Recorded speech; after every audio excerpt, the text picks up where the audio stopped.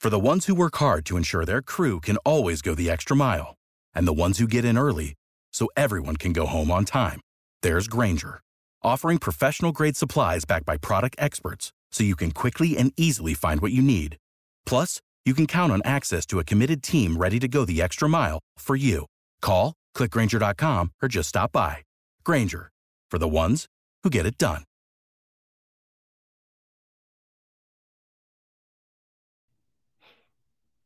Welcome back to the Durst Show. I generally don't wear a T-shirt when I'm broadcasting, but I got this T-shirt recently from FIRE, this great organization that has replaced the ACLU in defending free speech. And the T-shirt says, "Free speech makes free people." And I wear it around Martha's Vineyard every day because they really, really need to know that lesson. Any event, FIRE is a great organization, and it's necessary to prevent the kind of censorship we're hearing today, predominantly from the left, but obviously from the extreme right as well. So today's show was stimulated really by a couple of things. A conversation I had with my son, Elon, and also a letter, one of the letters I got today. I'll read you the letter first. It says, "Having lived through the turbulent Watergate era, I hope that the president, regardless of party, would, in the case of conviction, issue a pardon for the good of the nation. President Gerald Ford, who moved into the office from Speaker of the House, made a calm and well-reasoned case for the pardon of Richard Nixon.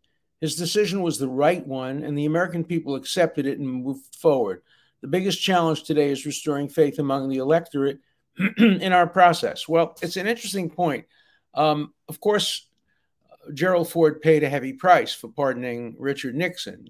Many people attributed his loss to a very, very weak Democratic candidate, Jimmy Carter, to that pardon. My son Elon and I had the privilege of having dinner with Betty Ford and President Ford in Palm Springs a few years after his presidency. I was invited by the Fords to give a speech to his club in Palm Beach. Ironically, I didn't know it was a club that for many years excluded Jews, but by the time I accepted the speech, they were accepted. But lots of clubs in Palm Springs and Palm Beach and other places excluded Jews and blacks and Catholics, many of them. In any event, I went and I made the speech. And after the speech, we were invited to have a quiet dinner, just the four of us, me, my son Elon, and Betty Ford and Gerald Ford.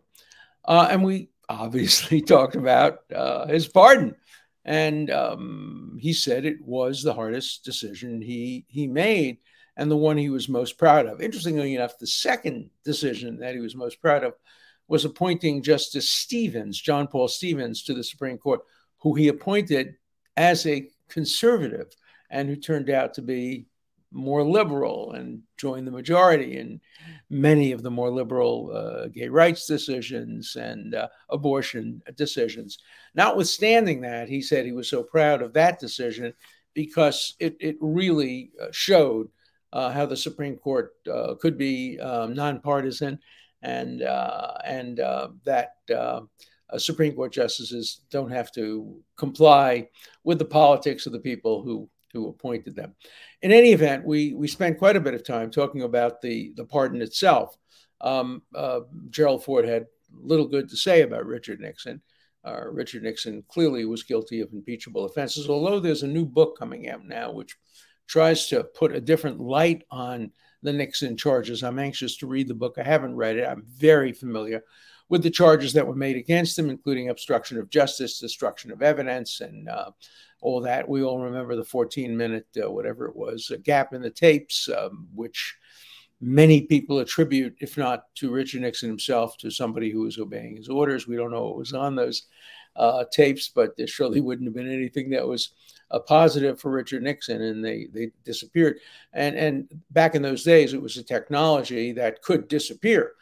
Today, it's very hard to make anything disappear. We know from today's headlines that Donald Trump has claimed that the committee, the select, non-select committee of all Democrats, made its records disappear. We'll see whether that's true or not.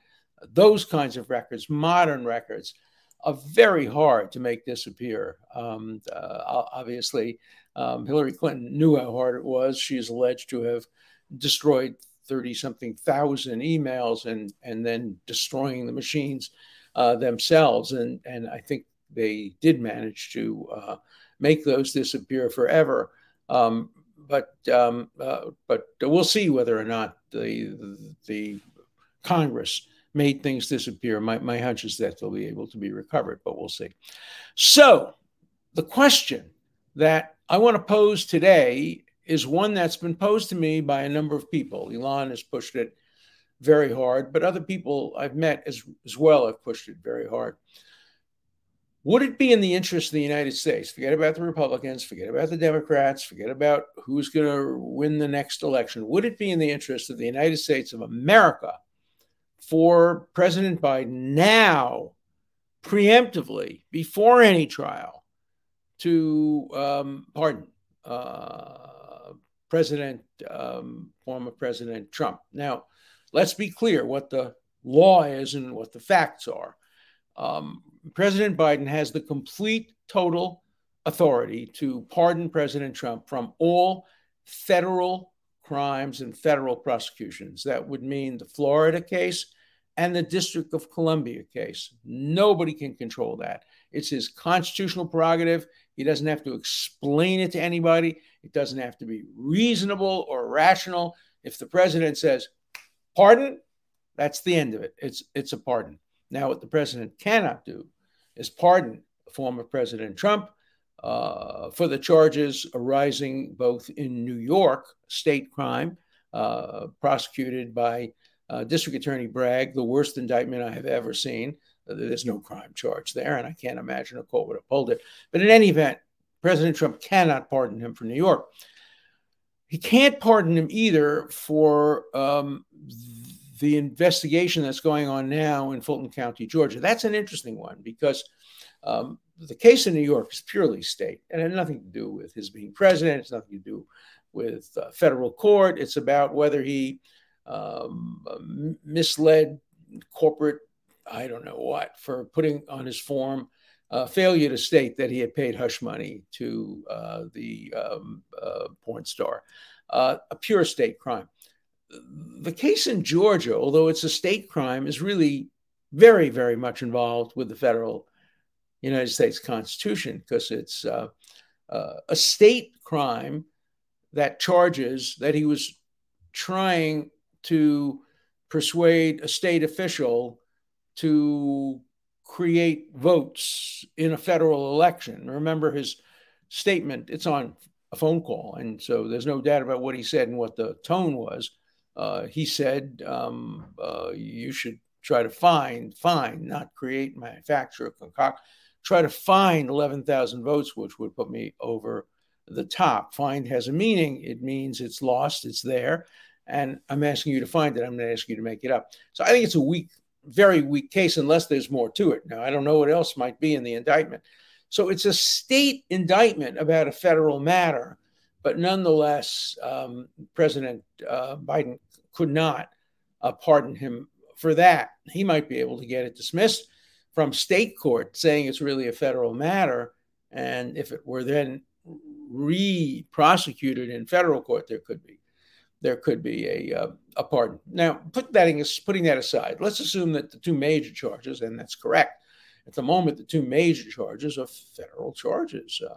The charge that he possessed unauthorized classified material, showed it to a writer and a publisher, and then obstructed justice by telling people who work for him to erase the video, et cetera, et cetera. All clear federal crimes and all clearly within the power of President Biden to pardon.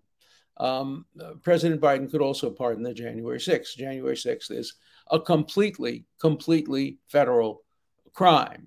Fake electors, lying to Congress. By the way, the new memo that's come out, revealed on the front page, I think, of the New York Times, shows how lawyers were deeply involved in this plan, just like lawyers were deeply involved in the 2000 election Professor Lawrence Tribe, my former colleague, was Al Gore's main lawyer until he was fired or demoted and wasn't allowed to argue in the Supreme Court. And they made a terrible mistake by picking David Boies, who was utterly incompetent in trying to argue a Supreme Court case. He had really no experience. He didn't know anything about the Constitution, didn't know anything about federal law, didn't know anything about Article 1, Article 2, but there he was making a fool of himself and arguing the case in the Supreme Court. He lost it, of course.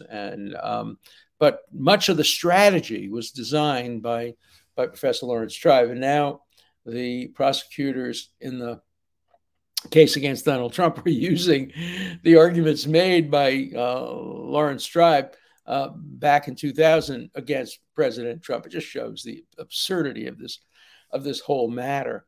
But just to get back to our topic, the President Biden can preemptively pardon President Trump for that crime. So the question that I want to pose to you, and I'm sure I'll get a lot of letters, is should he? I think people on both sides are going to say no. People on the Democratic side are going to say, wait a minute, this guy committed all these crimes. He shouldn't be pardoned. He should have to go to jail. There are some crazies who even say, well, since somebody died after the January 6th speech, he should be executed. That's not going to happen. And I doubt he'll get prison time either. But the people on the left are clearly going to say, no way, no way. If you pardon this arch criminal, we're not going to vote for you. Who are they going to vote for? They're going to vote for the arch criminal? It's silly.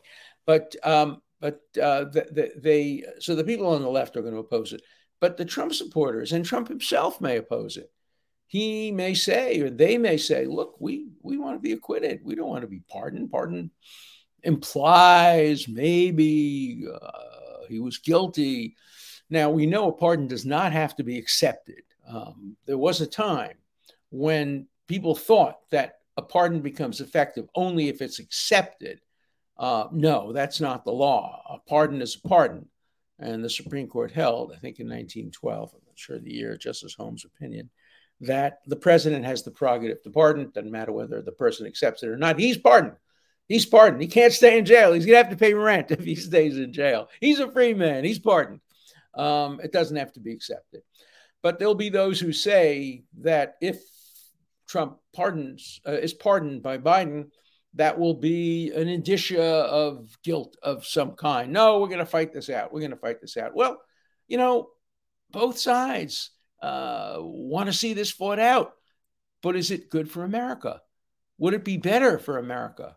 Would it be better to try to unify the country the way President Ford unified the country at great personal sacrifice to himself and at great political cost to himself and to the Republican Party by pardoning Richard Nixon and putting the matter behind us and saying this nightmare is finally over? I have to tell you, the current nightmare is worse than the nightmare of Watergate because the country is so much more divided. Remember, too, that when Nixon was threatened with impeachment, the people who persuaded him to resign were not the Democrats, not the Adam Schiffs of the world, not the Chuck Schumers of the world.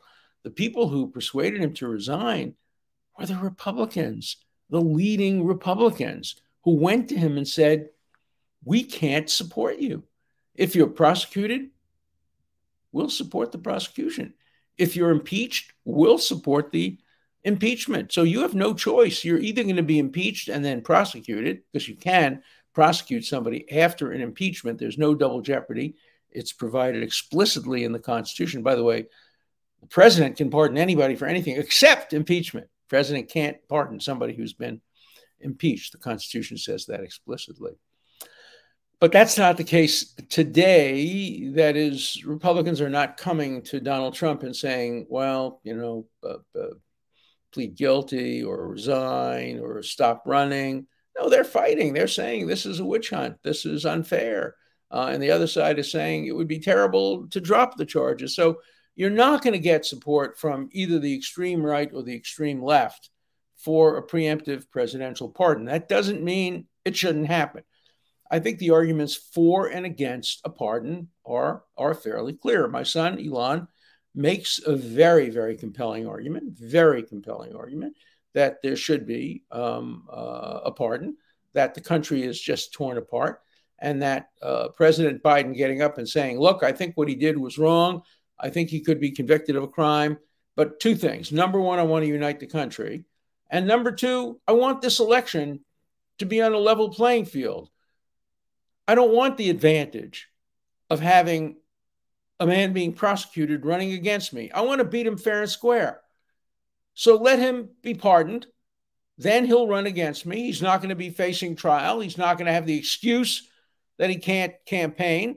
I want to beat him fair and square. I have to tell you, I think Biden would beat him fair and square. I think Biden would win. Let me put it this way. I don't think anybody's going to win the 2024 election, but somebody's going to lose. And I suspect that Donald Trump will lose. And therefore, the winner by default will be President Biden, unless a third-party candidate emerges. If the third-party candidate is Bobby Kennedy, who I think will not run in the general election, he's only running in the primary. That's my view. If Bobby Kennedy were to run in the general election, he would become the Ralph Nader. Ralph Nader, of course, deprived Al Gore of being president. If not for Ralph Nader, Al Gore would have won Florida and would have won the election and would have been the president. How different the country would be, I leave to you. 9/11 occurred very shortly after Bush won the presidency. You know, my view has always been, and I've been perfectly happy to state it, I wrote it in the book, Al Gore won that election. He won Florida. He had more votes in Florida than his opponent, than Bush. But enough people accidentally voted for Pat Buchanan because of the butterfly ballot to turn Florida and therefore the United States over to Bush. So I think that election was stolen from Al Gore by Bush. People can disagree. Read my book. It's called Supreme Injustice. I lay out the case. It was a New York Times bestseller, very good reviews. People disagree with it. Read the book, and you'll get a sense of whether you think that election was stolen or not. But nobody went after the people who said it was stolen, whether it be Lawrence Tribe or me or anybody else. The rules have changed now. Now you can't challenge an election without being threatened with criminal prosecution.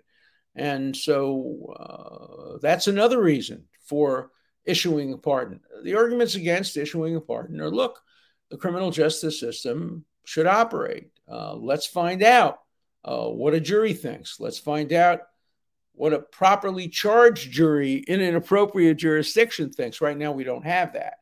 We have a skewed jury selected from a pool of 95% anti-Trump voters in front of a judge who served in a law firm, which has had all kind of conflict of interest charges, and there's a conflict of interest here too. I filed a conflict of interest charge myself against the firm and prevailed.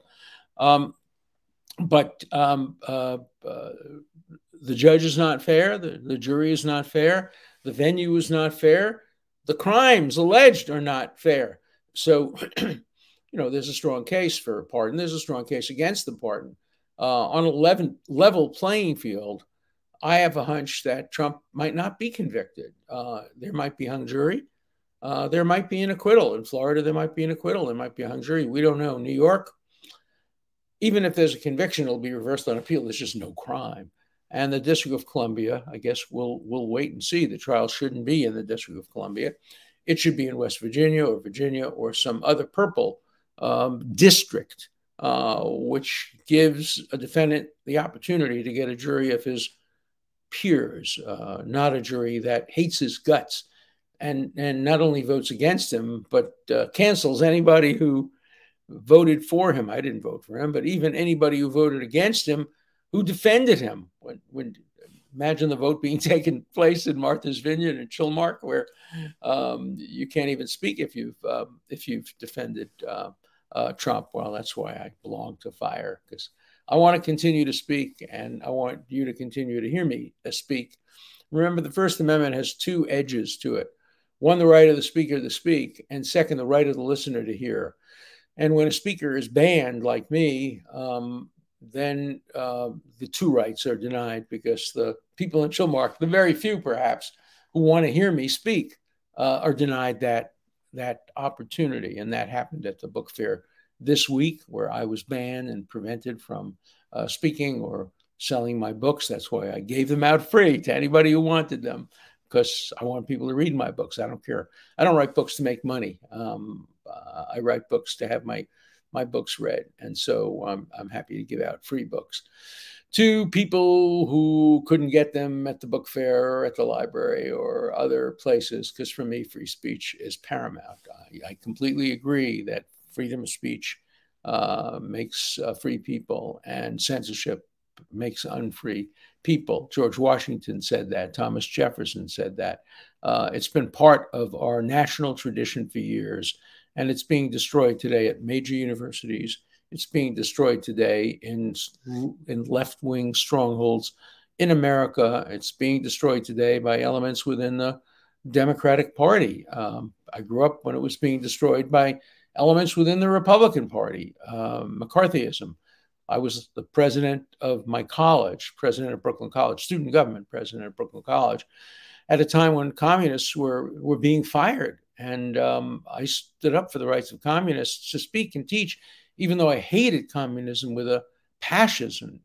In my home, Stalin was roughly the equivalent of Hitler, except in terms of numbers. But, Stalin was busy killing Jews, busy killing Ukrainians.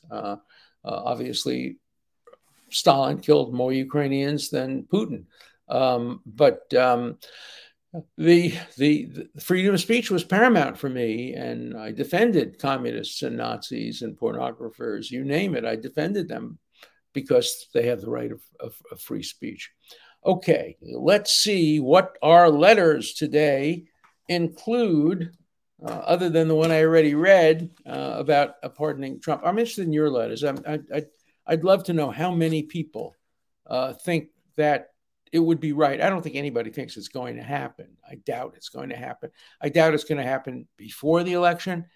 I doubt, or before the prosecutions. And I doubt it would happen after the election. I mean, there are many possibilities, but let's assume Trump gets convicted and Biden gets reelected. Would he pardon him at that point, a la the pardoning of Nixon? Or what if Trump is convicted and he gets reelected? Could he pardon himself? The answer to that in the Constitution is absolutely clear, without any doubt. And the answer is no one knows. No one knows whether a president can pardon himself. It was never discussed or debated in the Constitutional Convention, certainly never voted on. There are some statements that would suggest maybe he couldn't, but there are texts of the Constitution which doesn't seem to limit it. It limits it so as not to permit pardons on impeachment, but it doesn't limit it if a president is convicted and then pardons himself. Okay. This is a nice one. It's such an honor to listen to you, Professor Dershowitz. And thank you, Elon Dershowitz, for producing this show with your wonderful father. Much respect to you both. Elon does more than produce the show. He comes up with the topics. He's the guy who made it possible for 600,000 people on YouTube to watch the show. I think that was more people during that period of time than CNN had watching its show. So thank you all for watching and listening, and may the numbers increase. Okay. This is a good one. Mr. Dershowitz, is the prosecution naming co-conspirators of Trump akin to witness intimidation by the prosecutors? In other words, if they think they're going to be prosecuted now, they might turn state's evidence against Trump. Thank you, sir. I love your show and how you play unbiased, always siding with the Constitution. That is one of the most brilliant questions I've ever been asked. It's really, really a smart question.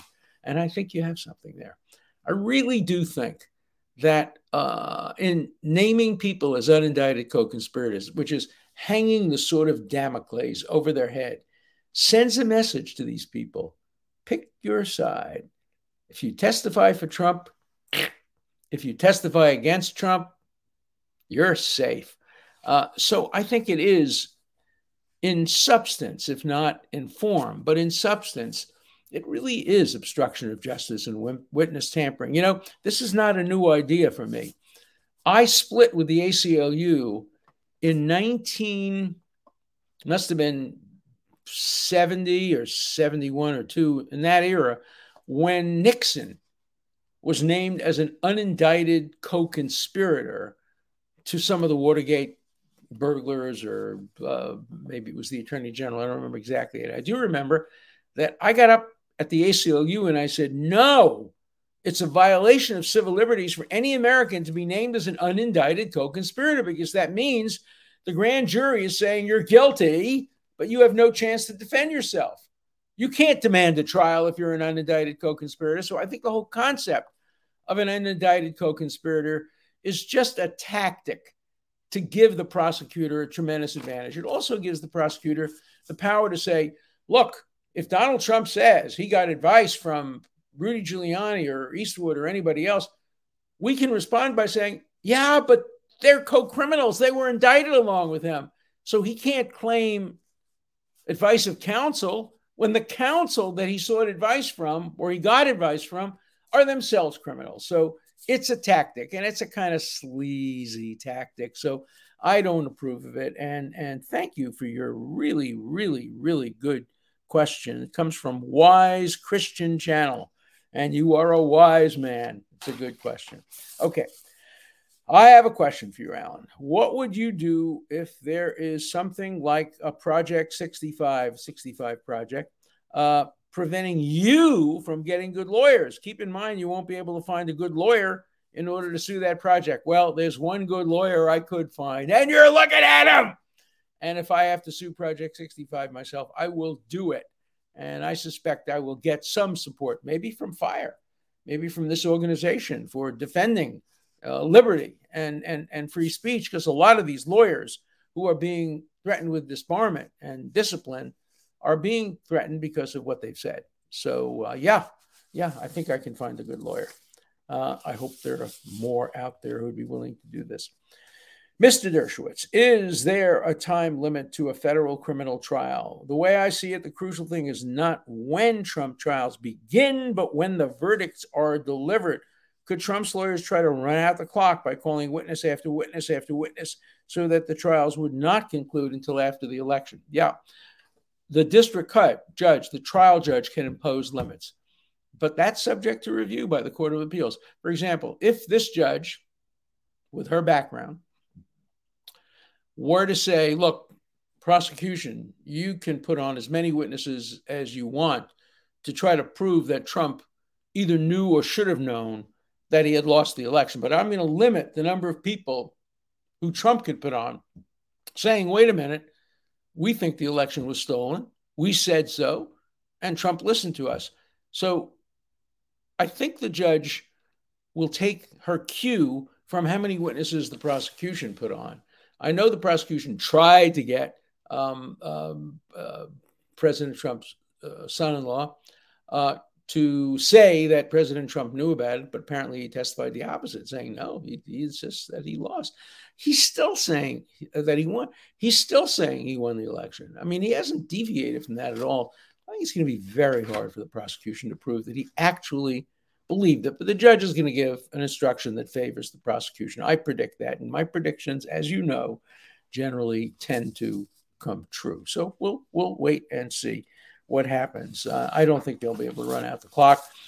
I think the crucial issue in timing, and we don't know the answer to this, is whether the Trump team will move immediately for a recusal change of venue. They will lose those motions in front of this judge, and then try to take what's called an interlocutory appeal or a writ of mandamus. What does that mean? That means try to take the case to the Court of Appeals, the appellate court, before the trial, not after the trial, only if he's convicted. And we'll have to wait and see whether an appellate court would agree to consider whether or not these motions should or should not be granted. That's going to be the key issue in terms of delay in time. Does the jury really have to reach a unanimous decision? Is it written in our laws? There's nothing in the Constitution that says unanimous, but the Supreme Court has said over and over again, you need unanimity. There were a couple of states that tried to make it 9-3, and now that's been struck down. So it needs to be unanimous, of course, in the federal court. It's always need to be unanimous. They never change the rules on that. What do you think about the case with Alan Specter? Senator Alan Specter defended the guy in France who had been found guilty of murdering a woman in the United States. Do you think it's right for a defense criminal lawyer to defend the murderer? I'm not sure you're right about the Specter thing. I think you may have confused the name of the defendant with the name of the lawyer, but I'm not sure about that. But the question is a good one. And the answer is yes. And John Adams was willing to defend men who were charged with essentially murdering American patriots during the Boston massacre. I have, of course, defended people charged with murder. They've mostly been acquitted, so they're not guilty of murder as a matter of law, but some of them probably did commit the act. But that's what the legal system is all about. And the more serious the crime, the more you have to defend them. So I'm very proud of the fact that I defended people who you think committed murder, but, the jury or the appellate court said no. Klaus von Bülow was acquitted by a jury. O.J. Simpson was acquitted by a jury. Many of my other clients were convicted. Then I came into the case on appeal and got the convictions reversed on appeal. My record in murder cases is over 90% success rate. I will continue to defend people accused of murder, and some of them will be guilty. We live in a system where most of the people charged with crime are guilty. Thank God for that. Would you want to live in a country where the majority of people charged with crime are innocent? If so, move to Iran, move to Syria, move to China. In the United States, the majority of people charged with crime are guilty, and we want to keep it that way. And the way to keep it that way is for lawyers like me to continue to defend vigorously, ethically, correctly, everybody, even people charged with murder. All right. Next week, we'll be continuing on our watch. We'll see how many bananas can be added to the 3 that I've now said. We're up to 3 on a scale of 10 toward a banana republic. Let's see if we add or subtract. If Trump were to pardon, if Biden were to pardon Trump, I would take away 2 bananas. That's not going to happen. See you next week.